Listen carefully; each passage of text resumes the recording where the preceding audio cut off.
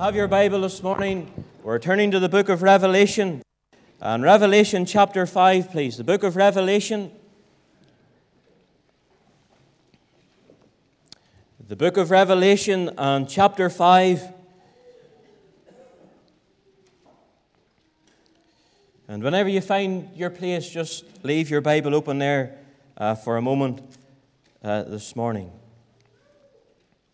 The book of Revelation is the book that has the threefold blessing upon it.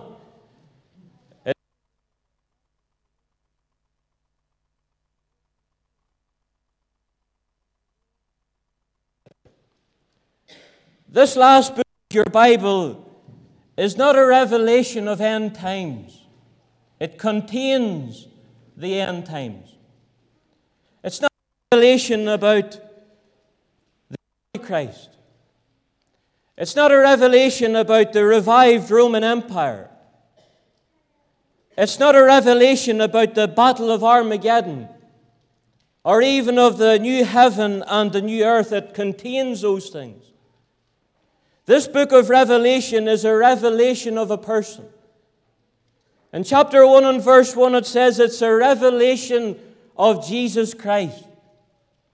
And I can tell you, my dear men and women, this morning that there's nothing that we need more in these last dark closing days of time than a fresh revelation of Jesus Christ.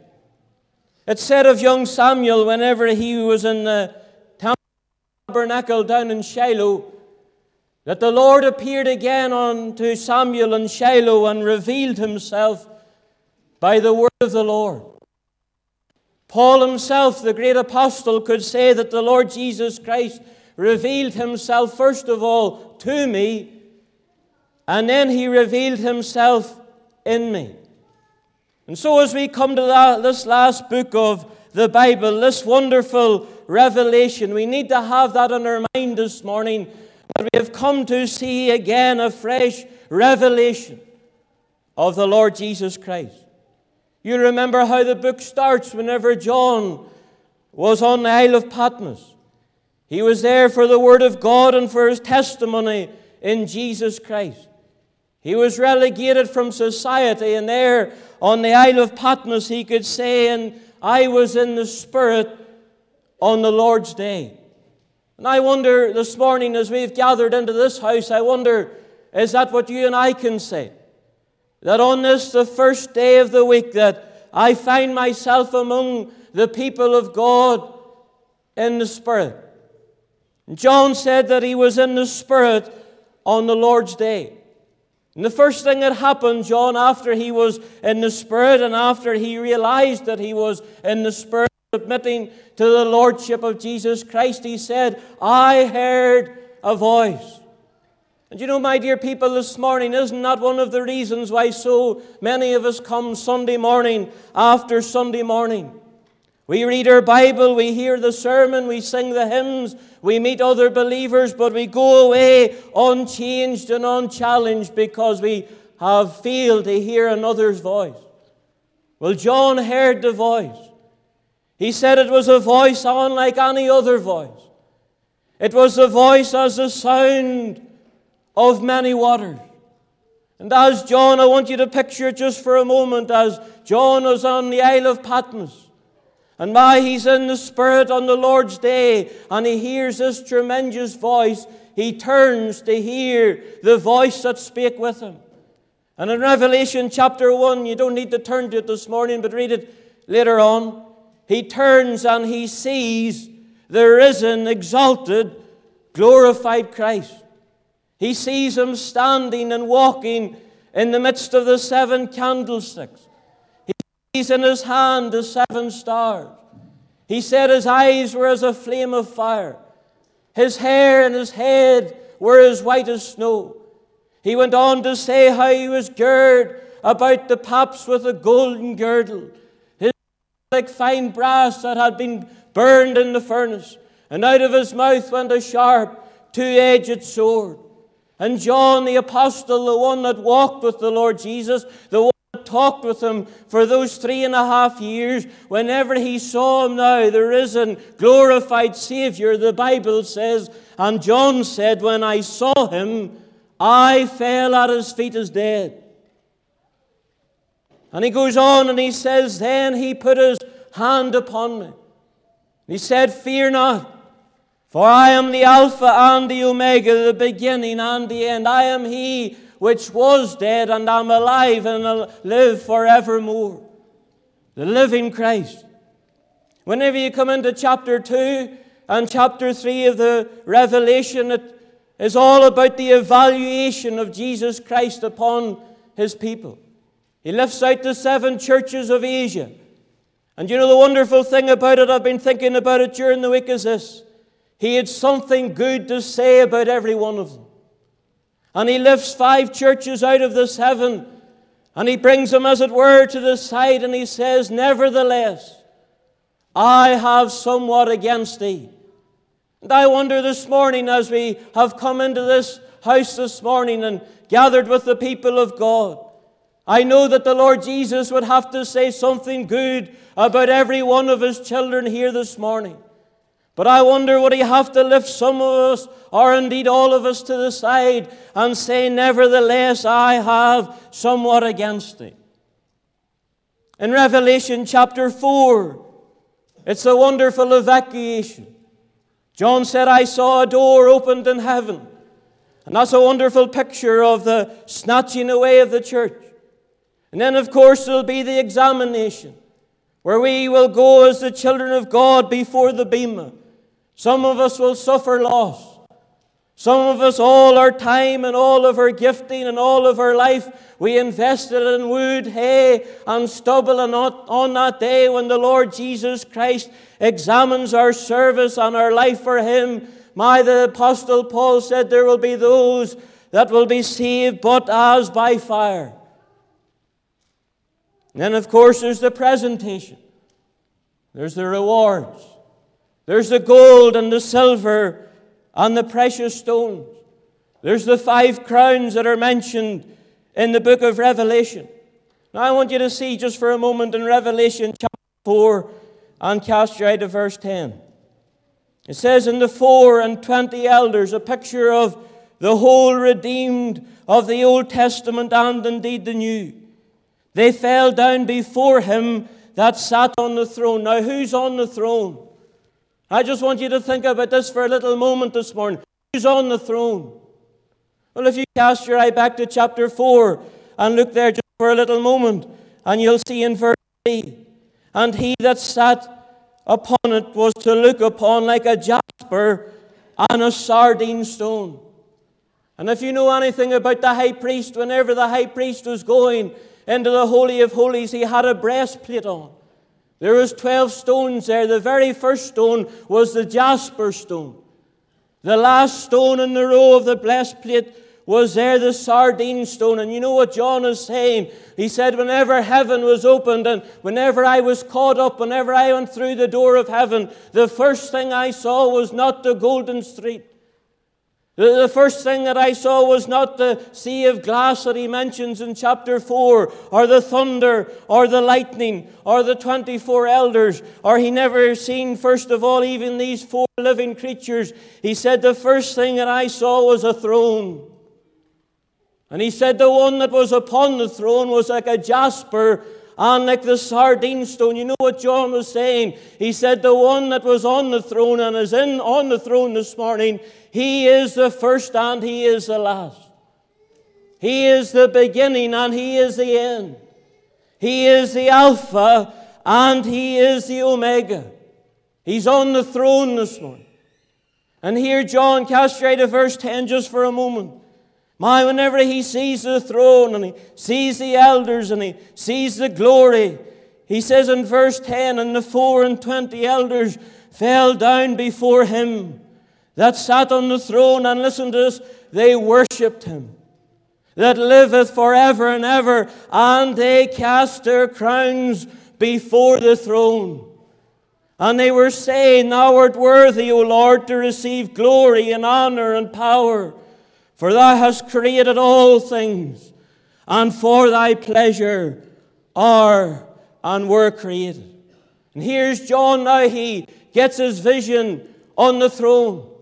He gets his eyes upon the one on the throne.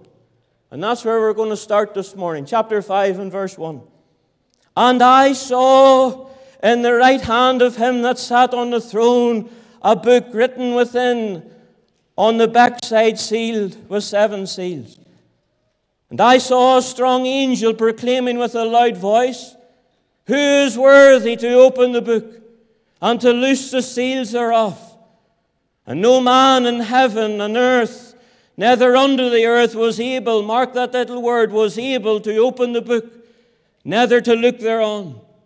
And I wept much because no man was found worthy to open the book and to read the book, neither to look thereon. And one of the elders said unto me, Weep not.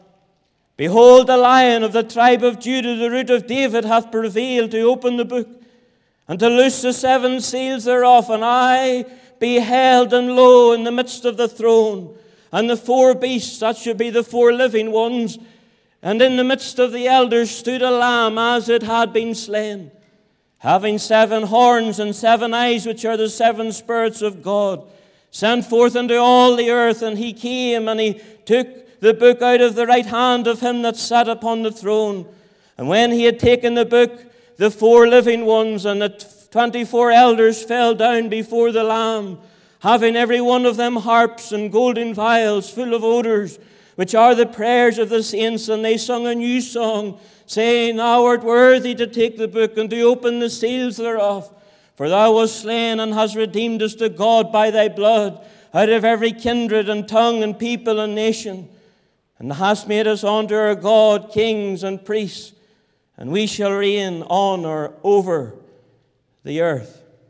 Now I want you just to see this morning, because if you're saved, you're going to be here. And John is taken up now away from Patmos. Patmos is far behind him, and he's caught up into heaven. And as he goes through the door of heaven, he sees the throne. He sees the one upon the throne, the Alpha and the Omega, the beginning and the end. I tell you, my dear people, would to God that every one of us here this morning would get our eyes on the throne.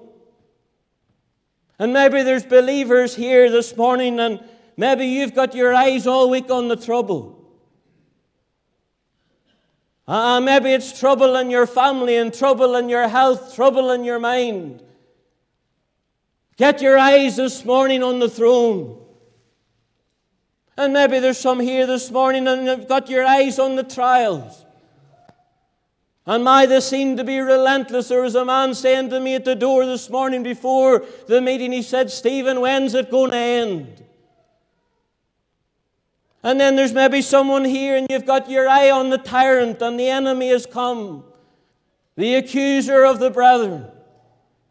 And you've got your eyes on so many things. Well, that's what John did. John, whenever he got into heaven, he got his eyes on the throne, and then he started to look around. He saw the elders, he saw the living creatures, he saw the sea of glass, he saw the emerald rainbow. But in Revelation chapter 5 and verse 1, you know what he does? He gets his eyes back on the throne. Look at verse 1. It says, And I saw in the right hand of him that sat on the throne a book. It was a book that was written on the inside and on the outside, and it was sealed with 7 seals. Now this is a scroll. It's not a book like we have before us this morning. It's a scroll. And this scroll, I can tell you, is very important, and we're going to have to work out what it is. Because whenever John saw the scroll in the right hand of him that sat on the throne, he heard a strong angel, the word is a mighty angel, said, Who is worthy to take the scroll and open the seals thereof? And John said, There was no man found able, never mind even worthy. You see this scroll here? I tell you, it almost seems to me that this scroll had almost ran out of parchment for all of the information that is contained in it. They never wrote on the inside and then on the outside of a scroll. They always just wrote on one side. But this scroll here is penned on the inside and it's penned on the outside. Whenever they found the Dead Sea Scrolls of the book of Isaiah, just one book, it's in a museum this morning in Jerusalem. That scroll, just the prophecy of Isaiah, is 24 feet long. And I done a little bit of calculation during the week that if you were to write the Bible that you have before you this morning on a scroll from Genesis to Revelation, it will be a scroll 528 feet long. And you see this scroll that's in the right hand of Him, the Alpha and the Omega, on the throne of heaven, the eternal God, the throne of glory, the throne of grace, the throne of judgment. The one that has the scroll in his hand. My mind went during the week to the last verse of John's Gospel. You remember whenever John himself was penning his Gospel, he said, the Lord Jesus did so many things that he said, I suppose if they had been written, the world would not contain the books. They're running out of books here. They're running out of ground to write the information, as it were, that was in this scroll. Take the love of God, for instance, this morning. Wasn't it that man that was in the mental institution in America? He was a Jew that got saved, and before he was released from the institution, he got a nail and inscribed it upon the plaster of his wall. The love of God is greater far than tongue or pen can ever tell. He said, if every man on earth a scribe and every stalk a quill, to write the love of God above would drain the ocean dry, nor could the scroll contain the whole, though spread from sky to sky. I tell you, this scroll that's in the hand of the Almighty here this morning that we're reading about, it's a scroll to the title deeds of heaven and earth. It's not just a scroll that, as we read about in the program, the prophetic program and the rest of the book of Revelation. No. This is the title deeds to heaven and earth. Now just hold on this morning. Whenever the Romans were writing a parchment, whenever they sold ground, you know what they did? It was only the Romans did it. They wrote on the inside and on the outside. It was a legal document. And then what they would do when they got the scroll, they would get 7 strings and they would seal it, 7 strings right round the scroll. And then they would put the imperial stamp upon it, the mark of authority. This is the title deeds now. Who's worthy to take this scroll? Who's worthy? The strong, the mighty angel said, through heaven, through all of the cosmos. Who's worthy? Who's worthy? He said that he checked in heaven. At this moment, all of the churches in heaven. The Apostle Paul at this time in Revelation chapter 5 is in heaven. But the Apostle Paul, mighty though he was, is not worthy to take this book. All of the great men and women down through the centuries of time, take all of the great saints and take all of the great evangelists, take Moses and Abraham, take Daniel and David, take Elijah and Elisha. Oh, take them all this morning. And the angel goes through every area of heaven and he says, who is worthy to take the book? Who's worthy to take the scroll and to open the seals thereof? You see, the one that took the scroll, he had to be willing, he had to be able, he had to have the authority to execute what was in it. There's nobody found worthy yet. And then the angel goes through those on earth. Who's worthy? Who's worthy? In Revelation chapter 5, whenever the church is in heaven, the Antichrist will be on the earth at this time. I tell you, but he's not worthy. He's not able to take this scroll. The false prophet will be on earth, but he's not worthy, he's not able.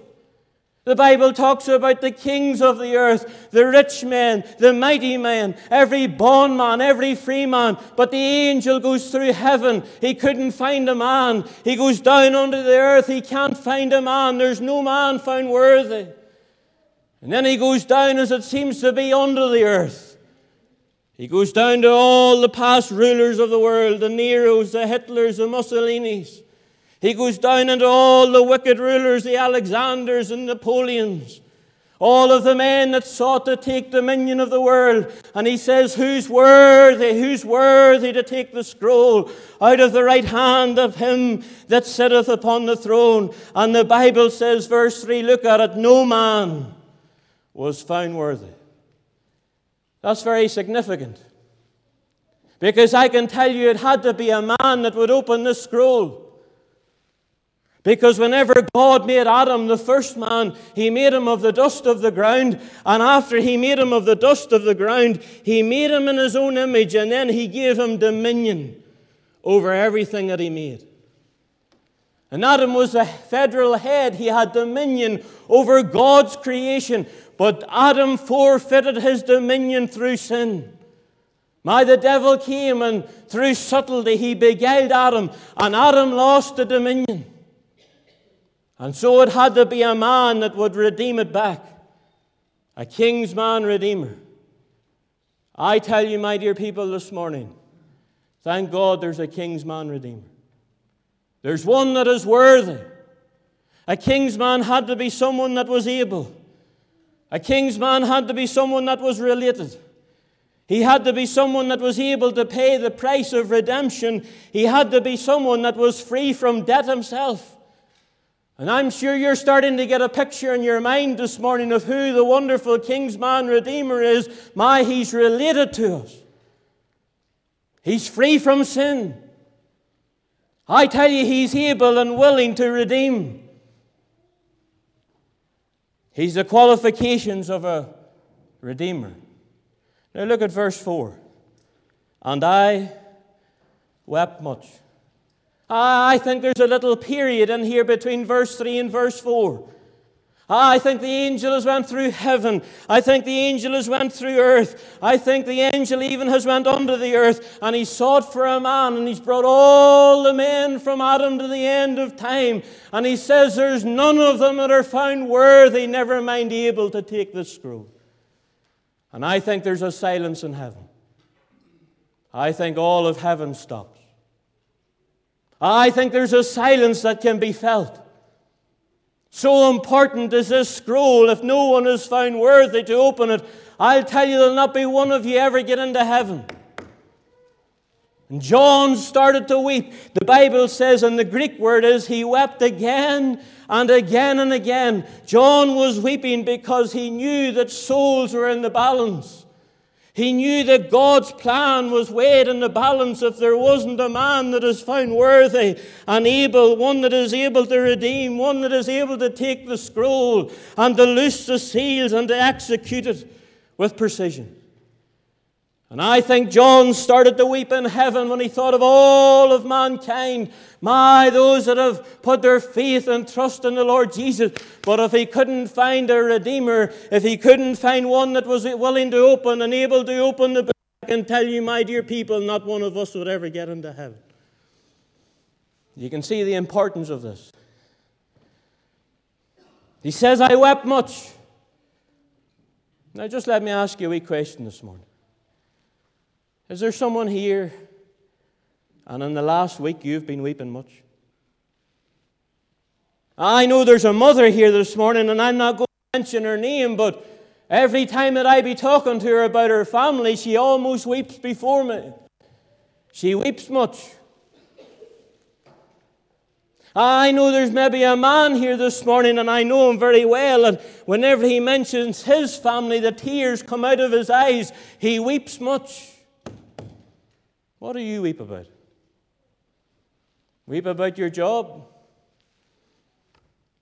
Have you been weeping about your health? You've been weeping about your future?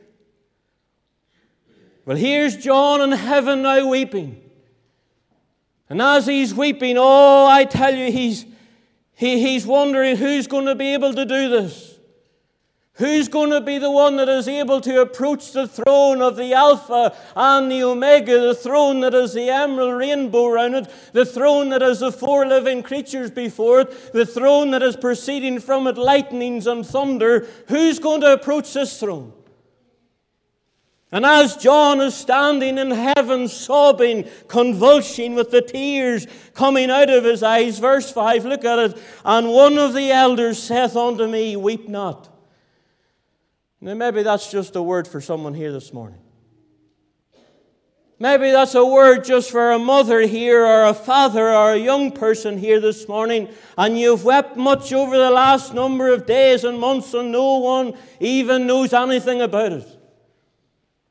Well, here was an elder, one of the redeemed in heaven. He came and he says, Stop weeping. There's no need to weep anymore. He said, Behold. Behold. Behold, the Lion of the tribe of Judah, the Root of David, hath prevailed to open the book or the scroll and to loose the 7 seals thereof. This is the only time in the Bible where the Lord Jesus is directly referred to as a lion. The lion is an animal of power. The lion is the king of the jungle. The lion is marked by ferocity and authority and majesty. If you were out in Parkanore and you heard the roar of a lion, you wouldn't be long getting into your car. If there was a lion come into this church this morning, there wouldn't be any of us go up and tickle it or play games with it. There's something of a ferocity. And this elder said, the Lion of the tribe of Judah, the Root of David. He's called the Root of David because he was there long before David. He not only was David's greater son, but he was David's Lord. And he's the Root of David. I tell you here, John starts to stop crying now. He maybe dries his tears as the elder starts to talk to him and says, John, don't weep now. There's someone that has prevailed. The word is conquered. The one is victorious. There's someone that is triumphant. There's one who is found worthy to take the scroll and to open the seals. John, there's someone can do it. Only one now. And I think John starts to wipe away the tears. And I think he turns round in anticipation as the elder talked to him about the lion and the tribe of Judah, the Root of David, and he turns to look at the lion. He's looking for this animal of power. He's looking for the mane and the teeth and the claws and the roar. And he says, Behold. Verse 6, Behold, and lo, in the midst of the throne, and in the midst of the elders stood a lamb. What a contrast. I tell you, my dear people, whenever the Lord Jesus came to this old world, he didn't come as a lion. No. He didn't come as a lion when he was in Nazareth. He didn't come as a lion when he was on the cross. He didn't come as a lion as they stripped him and mocked him and they beat him. No, he came as a lamb, but he's coming again as a lion. You see this word lamb here?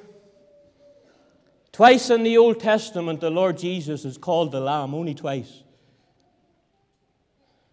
Once and twice did John the Baptist call him the lamb. Behold, the Lamb of God. Twice in the Old Testament, twice in John's Gospel.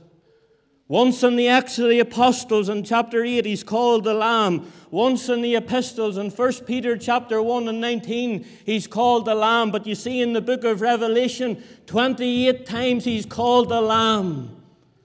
The Lamb. And here John gets his eyes and he turns and he looks upon the Lamb, the gentle Lamb, the tender Lamb, the innocent Lamb, the spotless Lamb. I can tell you, and he stops to cry.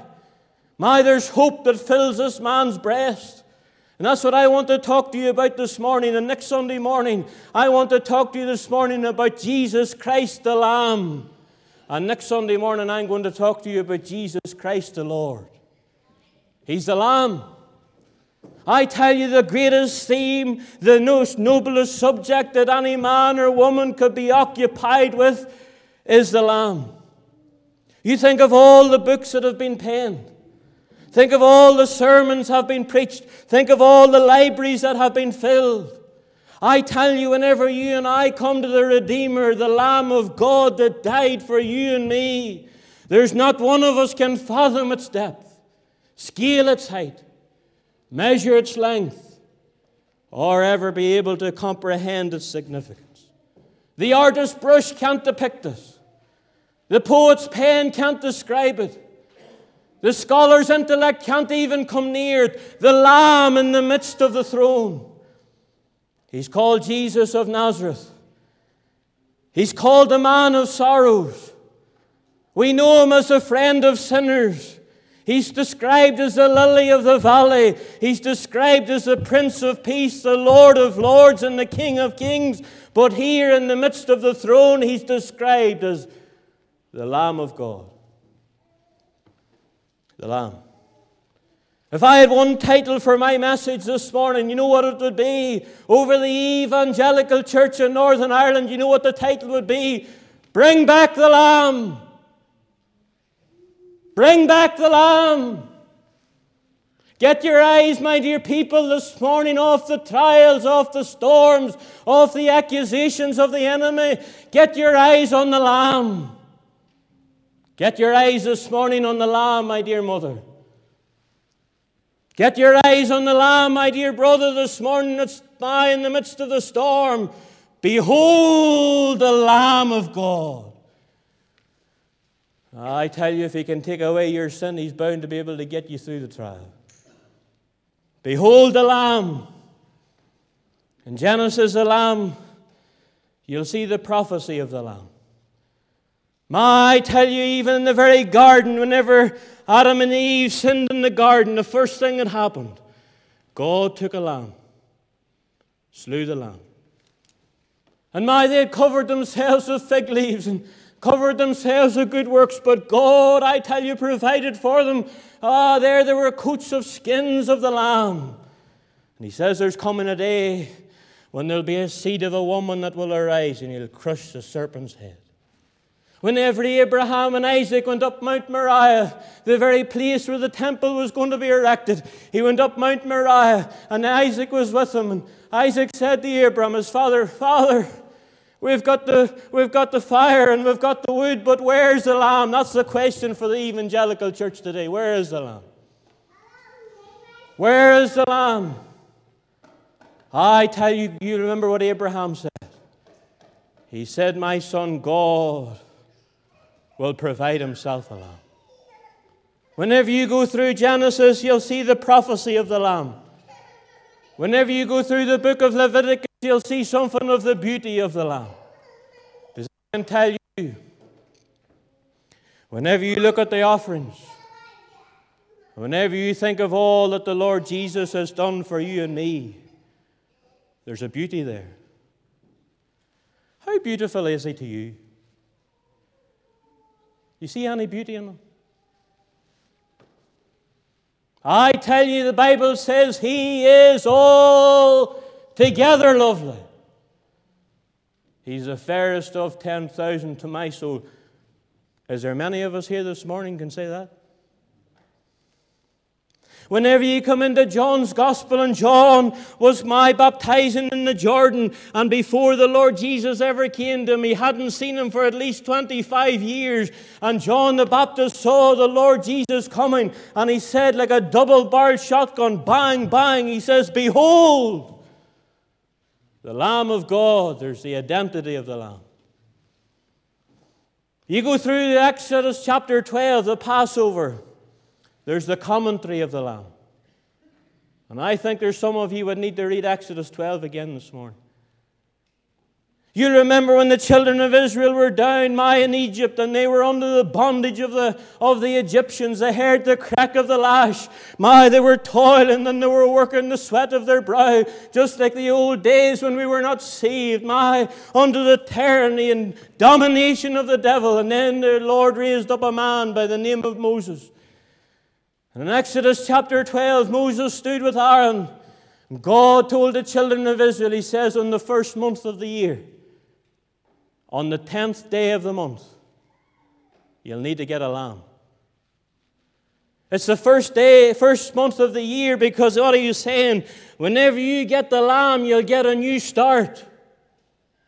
I can tell you, my dear people, this morning there would be some of us here as believers, we would need to go back to where we started. It's a good start. He says you'll get that little lamb on the 10th day of the first month, and for 4 days you'll watch it. Now, this little lamb meant something to these people. They most probably had a name for this little lamb. This is a pet lamb, a spotless lamb. And for 4 days you'll have to watch it. You'll have to scrutinize it. And there'll not be allowed one blemish on it. You'll have to go through every area of its body. And he said for 4 days you'll have to inspect the lamb. And then on the 14th day of the month, he says you'll get that little lamb, and he says you'll get a knife in your hand and you'll slit its throat. Can you hear the little bleat of the lamb now? This little lamb that they knew so well. And now the father would have to come with a knife, and with a quick slash, the blood would flow. And they would get the blood, and they would put it on a basin, and there they would come, and they would have to get the blood, and they would take the hyssop, and they would strike the lintel and the 2 doorposts. And God said, when I see the blood, I will pass over you. Here's a wee thought for you to think about this morning. God's talking to your soul now. The death angel was sent from the presence of God. He was going to go into every home after every firstborn. But God said, he said, whenever I see the blood on the doorpost, what I'll do is I'll spread myself over your home.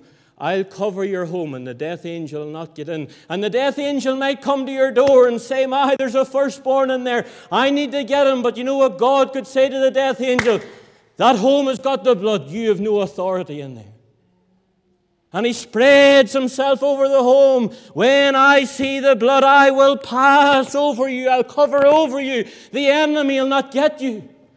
And maybe you're here this morning and you can hear the enemy, and you can hear the angel, the accuser at the door. Thank God this morning for the blood. The blood.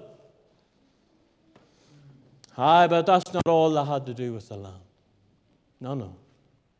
They had to get that little lamb, that little innocent lamb. And the little boy, the firstborn, could be saying to his dad, Dad, the death angel's coming. How do you know I'm not going to die? Oh, son, it'll be all right. There's the blood there. You see the hyssop? The hyssop was like an old docking. There's no strength in the hyssop. Flimsy old thing. And maybe that's just like all of our faith this morning. There's not many of us have great faith, you know. But my dear people, God didn't say, when I see your faith. He says, when I see the blood. And they got that little flimsy bit of hyssop, and they struck it on the lintel and the doorpost, and they went in and they shut the door. And then they got the lamb. And they shut the door, and they had to roast the lamb in the fire. And here's the lamb now. They had to enjoy the lamb. They had to feed on the lamb. Their defeat upon its head speaks about the mind of Christ. They had to feed on the inward, speaks of his devotion and his love and his humility and his obedience. They had to feed on the lamb, and then they had to feed on the leg, speaks of his walk and speaks of his power. When was the last time you ate on the lamb? When was the last time? They had to, the Bible says, eat all of the lamb. Let none remain on the morning. And as they ate it, they had to eat it with bitter herbs and with unleavened bread. And I'm just going to stop here this morning, and I'll go on next week. And whenever they were in that little home down in Egypt, they ate the lamb, and then they had to eat bitter herbs. You know what the bitter herbs were? They were bitter by they reminded them of their bondage in Egypt. You know, there's some of God's people here, and all of our days are consumed with the failure that we used to be. Oh, I'm only a sinner saved by grace. My dear people, thank God that we are sinners. But He didn't leave us there. He has made us sons. Oh, I tell you, you're not just a sinner. Don't lower yourself. He brought you into the family of God. You see, these people down in Egypt, all they had was redemption. They were bought back because that little lamb died for them. But my dear people, this morning, we have more than that. We have redemption through the blood of the Lamb. We have justification through the blood. We have sanctification through the blood. We have propitiation through the blood. We have peace through the blood of His cross. And 10,000 more things.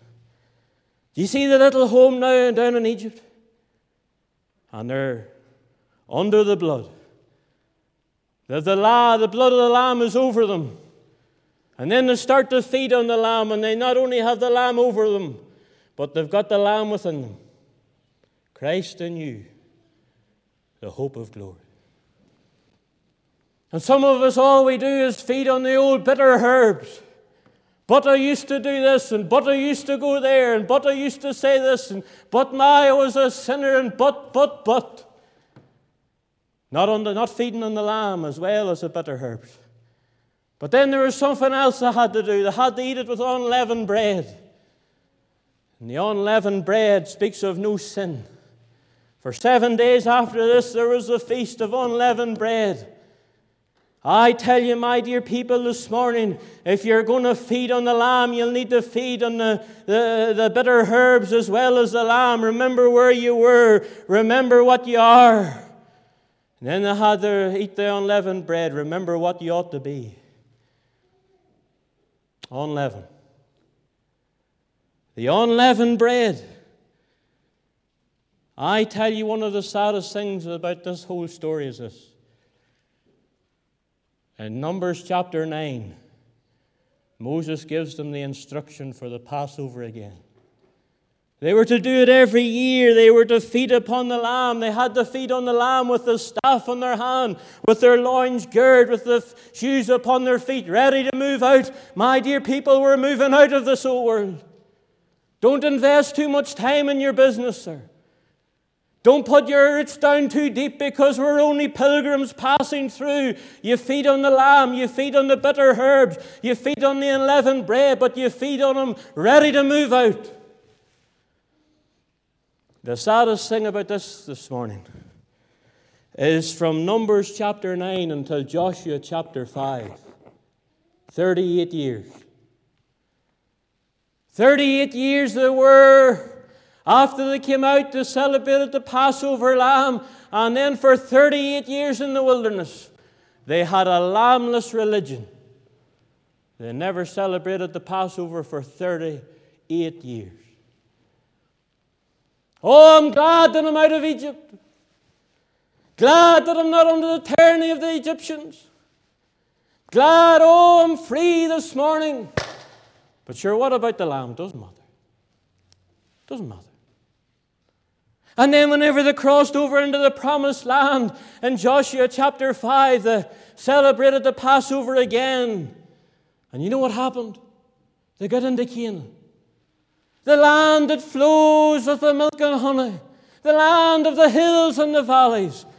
And you'll not read of the children of Israel ever celebrating the Passover again until 2 Chronicles, the days of Hezekiah, 552 years. They had a lambless religion. They never fed upon the lamb. They never enjoyed the lamb. Oh, they had the garlics and the onions and the herbs, but they didn't have the lamb. I tell you, there's a lot of talk today about vegans and all the rest of it.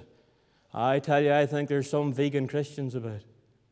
It's been a long time, sir, since you've fed on the lamb. Long time. Oh, you've had the garlics and I have had the herbs and we've had the unleavened bread. When was the last time we got down with the Word of God and fed on the lamb? Malnutrition. I tell you here, you see in heaven, you know what the theme is going to be? The Lamb. Worthy is the Lamb, for thou hast redeemed us to God by thy blood out of every kindred out of every tongue, every nation, every people, black and white, yellow, rich and poor. Thou hast redeemed us to God by thy blood. Worthy is the Lamb. Worthy is the Lamb. Here's a wee thought for you to think about. You see, whenever the church goes, there's going to come another lamb. Revelation chapter 13, it says there's a lamb, a man coming, and he's going to look like a lamb. There's 2 horns on his head.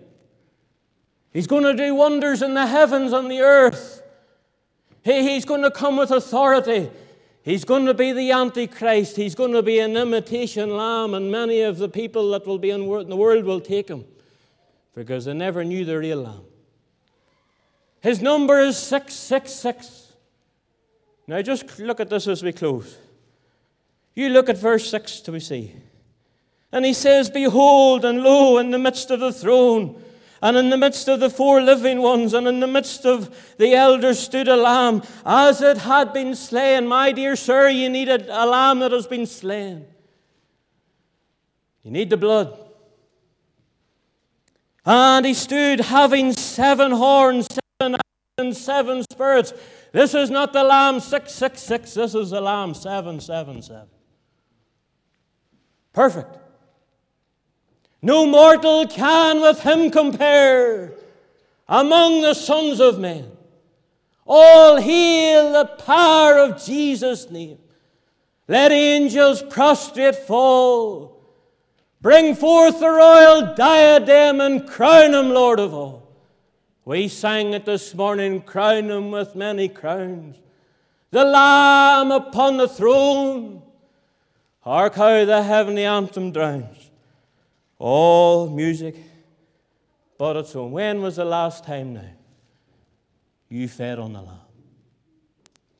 When was it? I'm not talking about a wee daily reading now. I'm talking about the Lamb.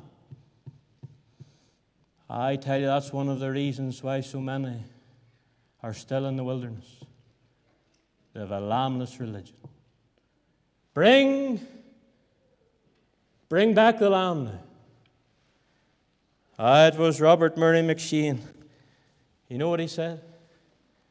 He said, if we as God's people are going to live and walk worthy of our high and holy calling, he said we need to, and he says I need to, live in daily consideration of the greatness of the Lamb of God. Not the trial. No.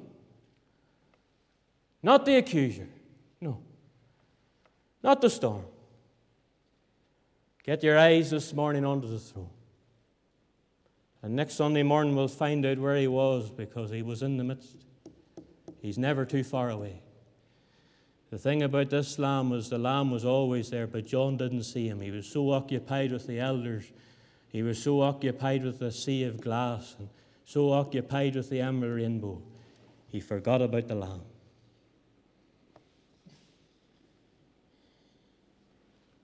Have you and I forgot about the lamb?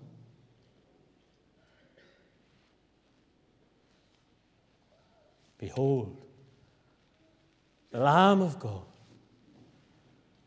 that taketh away the sin of the world. You read Exodus chapter 12 every day this week on your knees, and bring your Bible next week, and we'll see what God has to say to us. We're going to stand to our feet and we're going to sing in the hymn book. Number 50 in the hymn book, number 50. With harps and with viols there stands a great throng in the presence of Jesus, and they sing a new song. Unto him who has loved us and washed us from sin, unto him be the glory forever. Amen. Then we're going to get round the table, and maybe some brother will call out a hymn, and we're going to worship the Lamb. You remember what the Lord Jesus said in John 6. He says, except ye eat my flesh and drink my blood. I tell you, know what we'll be doing by faith? We'll be feeding on the Lamb as we get round this table this morning. And if you're saved and walking with the Lord, you stay with us for a feast this morning.